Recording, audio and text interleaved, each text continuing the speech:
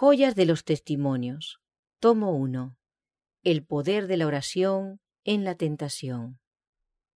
Cuán misericordiosa y tiernamente obra nuestro Padre Celestial con sus hijos. Los guarda de 1000 peligros que ellos no ven, y los protege contra las artes sutiles de Satanás, para que no sean destruidos. Debido a que nuestra corta visión no discierne el cuidado protector de Dios mediante sus ángeles, no procuramos contemplar y apreciar el interés siempre vigilante que nuestro bondadoso y benevolente Creador tiene en la obra de sus manos, y no nos mostramos agradecidos por la multitud de mercedes que nos concede diariamente. Los jóvenes ignoran los muchos peligros a los cuales están expuestos diariamente. No podrían nunca conocerlos plenamente todos, pero si velan y oran, Dios mantendrá sus conciencias sensibles y claras sus percepciones, para que disciernan las operaciones del enemigo y sean fortalecidos contra sus ataques. Pero muchos de los jóvenes han seguido durante tanto tiempo sus propias inclinaciones que el deber es una palabra que no tiene significado para ellos. No comprenden los altos y santos deberes que han de cumplir para beneficiar a otros y glorificar a Dios, y descuidan en absoluto su cumplimiento. Si los jóvenes pudiesen tan solo despertarse y sentir profundamente su necesidad de fuerza divina para resistir las tentaciones de Satanás, obtendrían preciosas victorias y una experiencia valiosa en la guerra cristiana. Cuán pocos de los jóvenes piensan en la exhortación del inspirado apóstol Pedro. Sed templados y velad, porque vuestro adversario el diablo, cual león rugiente, anda alrededor buscando a quien devore, al cual resistid firmes en la fe. En la visión dada a Juan, él vio el poder de Satanás sobre los hombres y exclamó: ¡ay de los moradores de la tierra y del mar! Porque el diablo ha descendido a vosotros, teniendo grande ira, sabiendo que tiene poco tiempo.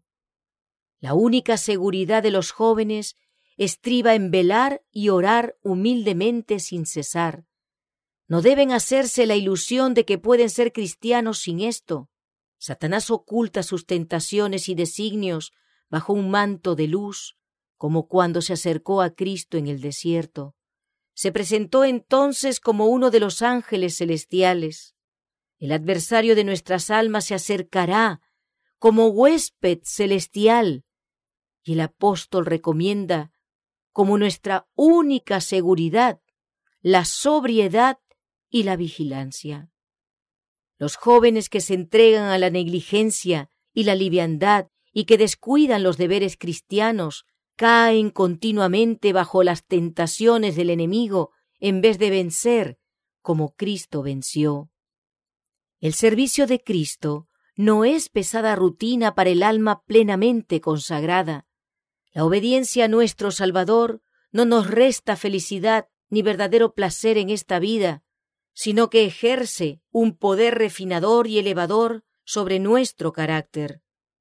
El estudio diario de las preciosas palabras de vida halladas en la Biblia fortalece el intelecto y nos permite conocer las obras grandiosas de Dios en la naturaleza. Por el estudio de las Escrituras obtenemos un conocimiento correcto de cómo vivir a fin de disfrutar la mayor felicidad sin sombra. El que estudia la Biblia se arma también de argumentos bíblicos para hacer frente a las dudas de los incrédulos y eliminarlas por la clara luz de la verdad. Los que han escudriñado las Escrituras pueden estar siempre fortalecidos contra las tentaciones de Satanás, cabalmente equipados para toda buena obra y preparados para dar a todo aquel que los interrogue una razón de la esperanza que hay en ellos. Mientras oráis, amados jóvenes, para no ser inducidos en tentación, recordad que vuestro trabajo no termina con la oración.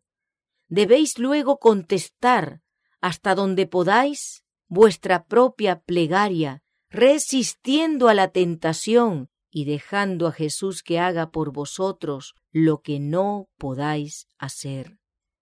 Nunca seréis demasiado cautelosos en vuestras palabras y vuestra conducta para no invitar al enemigo a tentaros. Muchos de nuestros jóvenes, por su negligente descuido de las amonestaciones y reprensiones que se les dirigen, abren la puerta de par en par para que entre Satanás. Teniendo la palabra de Dios como nuestra guía y a Jesús como nuestro Maestro Celestial, no necesitamos ignorar sus requerimientos ni los designios de Satanás, ni ser vencidos por sus tentaciones. No será tarea desagradable obedecer a la voluntad de Dios cuando nos entreguemos completamente a la dirección de su Espíritu.